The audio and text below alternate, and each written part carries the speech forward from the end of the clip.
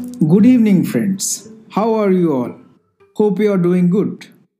Let me start off today's episode by presenting this eye popping statistic. 99% of home buyers in Indian metro cities seek Vastu compliant homes. I'm sure you must be very surprised on hearing this statistic.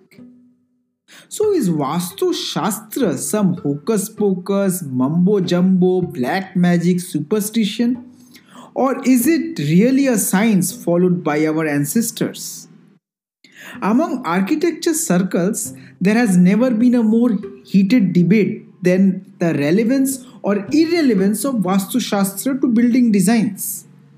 On one hand, you have renowned architects like Charles Correa, Geoffrey Bawa, who have famously used Vastu Shastra in a number of their public projects. On the contrary, are most contemporary architects who say that Vastu Dosh is basically fear mongering by people and they deny the validity of Vastu Shastra altogether.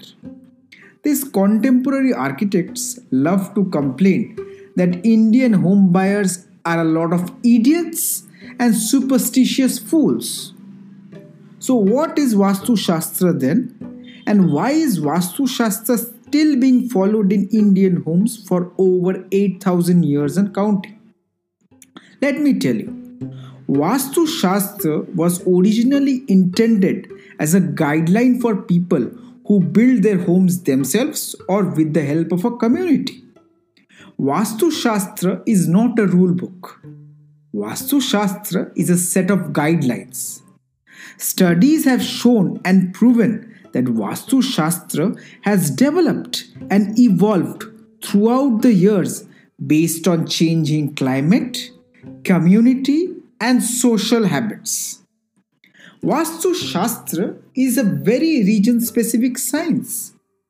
What works in India will not work in the USA, in Canada, Brazil, or in Africa. What works in Bengal in India will not be applicable in Gujarat. So let me tell you, friends, that presently the Vastu Shastra here is being used as a gimmick to hike up building prices and to scare common people into choosing buildings immediately which may not be good for them. Remember, the essence of a good house is where the resident and the family's physical and psychological well-beings are met.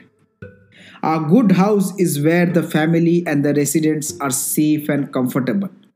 So the next time you go to see a flat, a house, if it gives you good vibes, choose that. Don't worry about the Vastu. Good vibes means good Vastu. That is all for today, friends.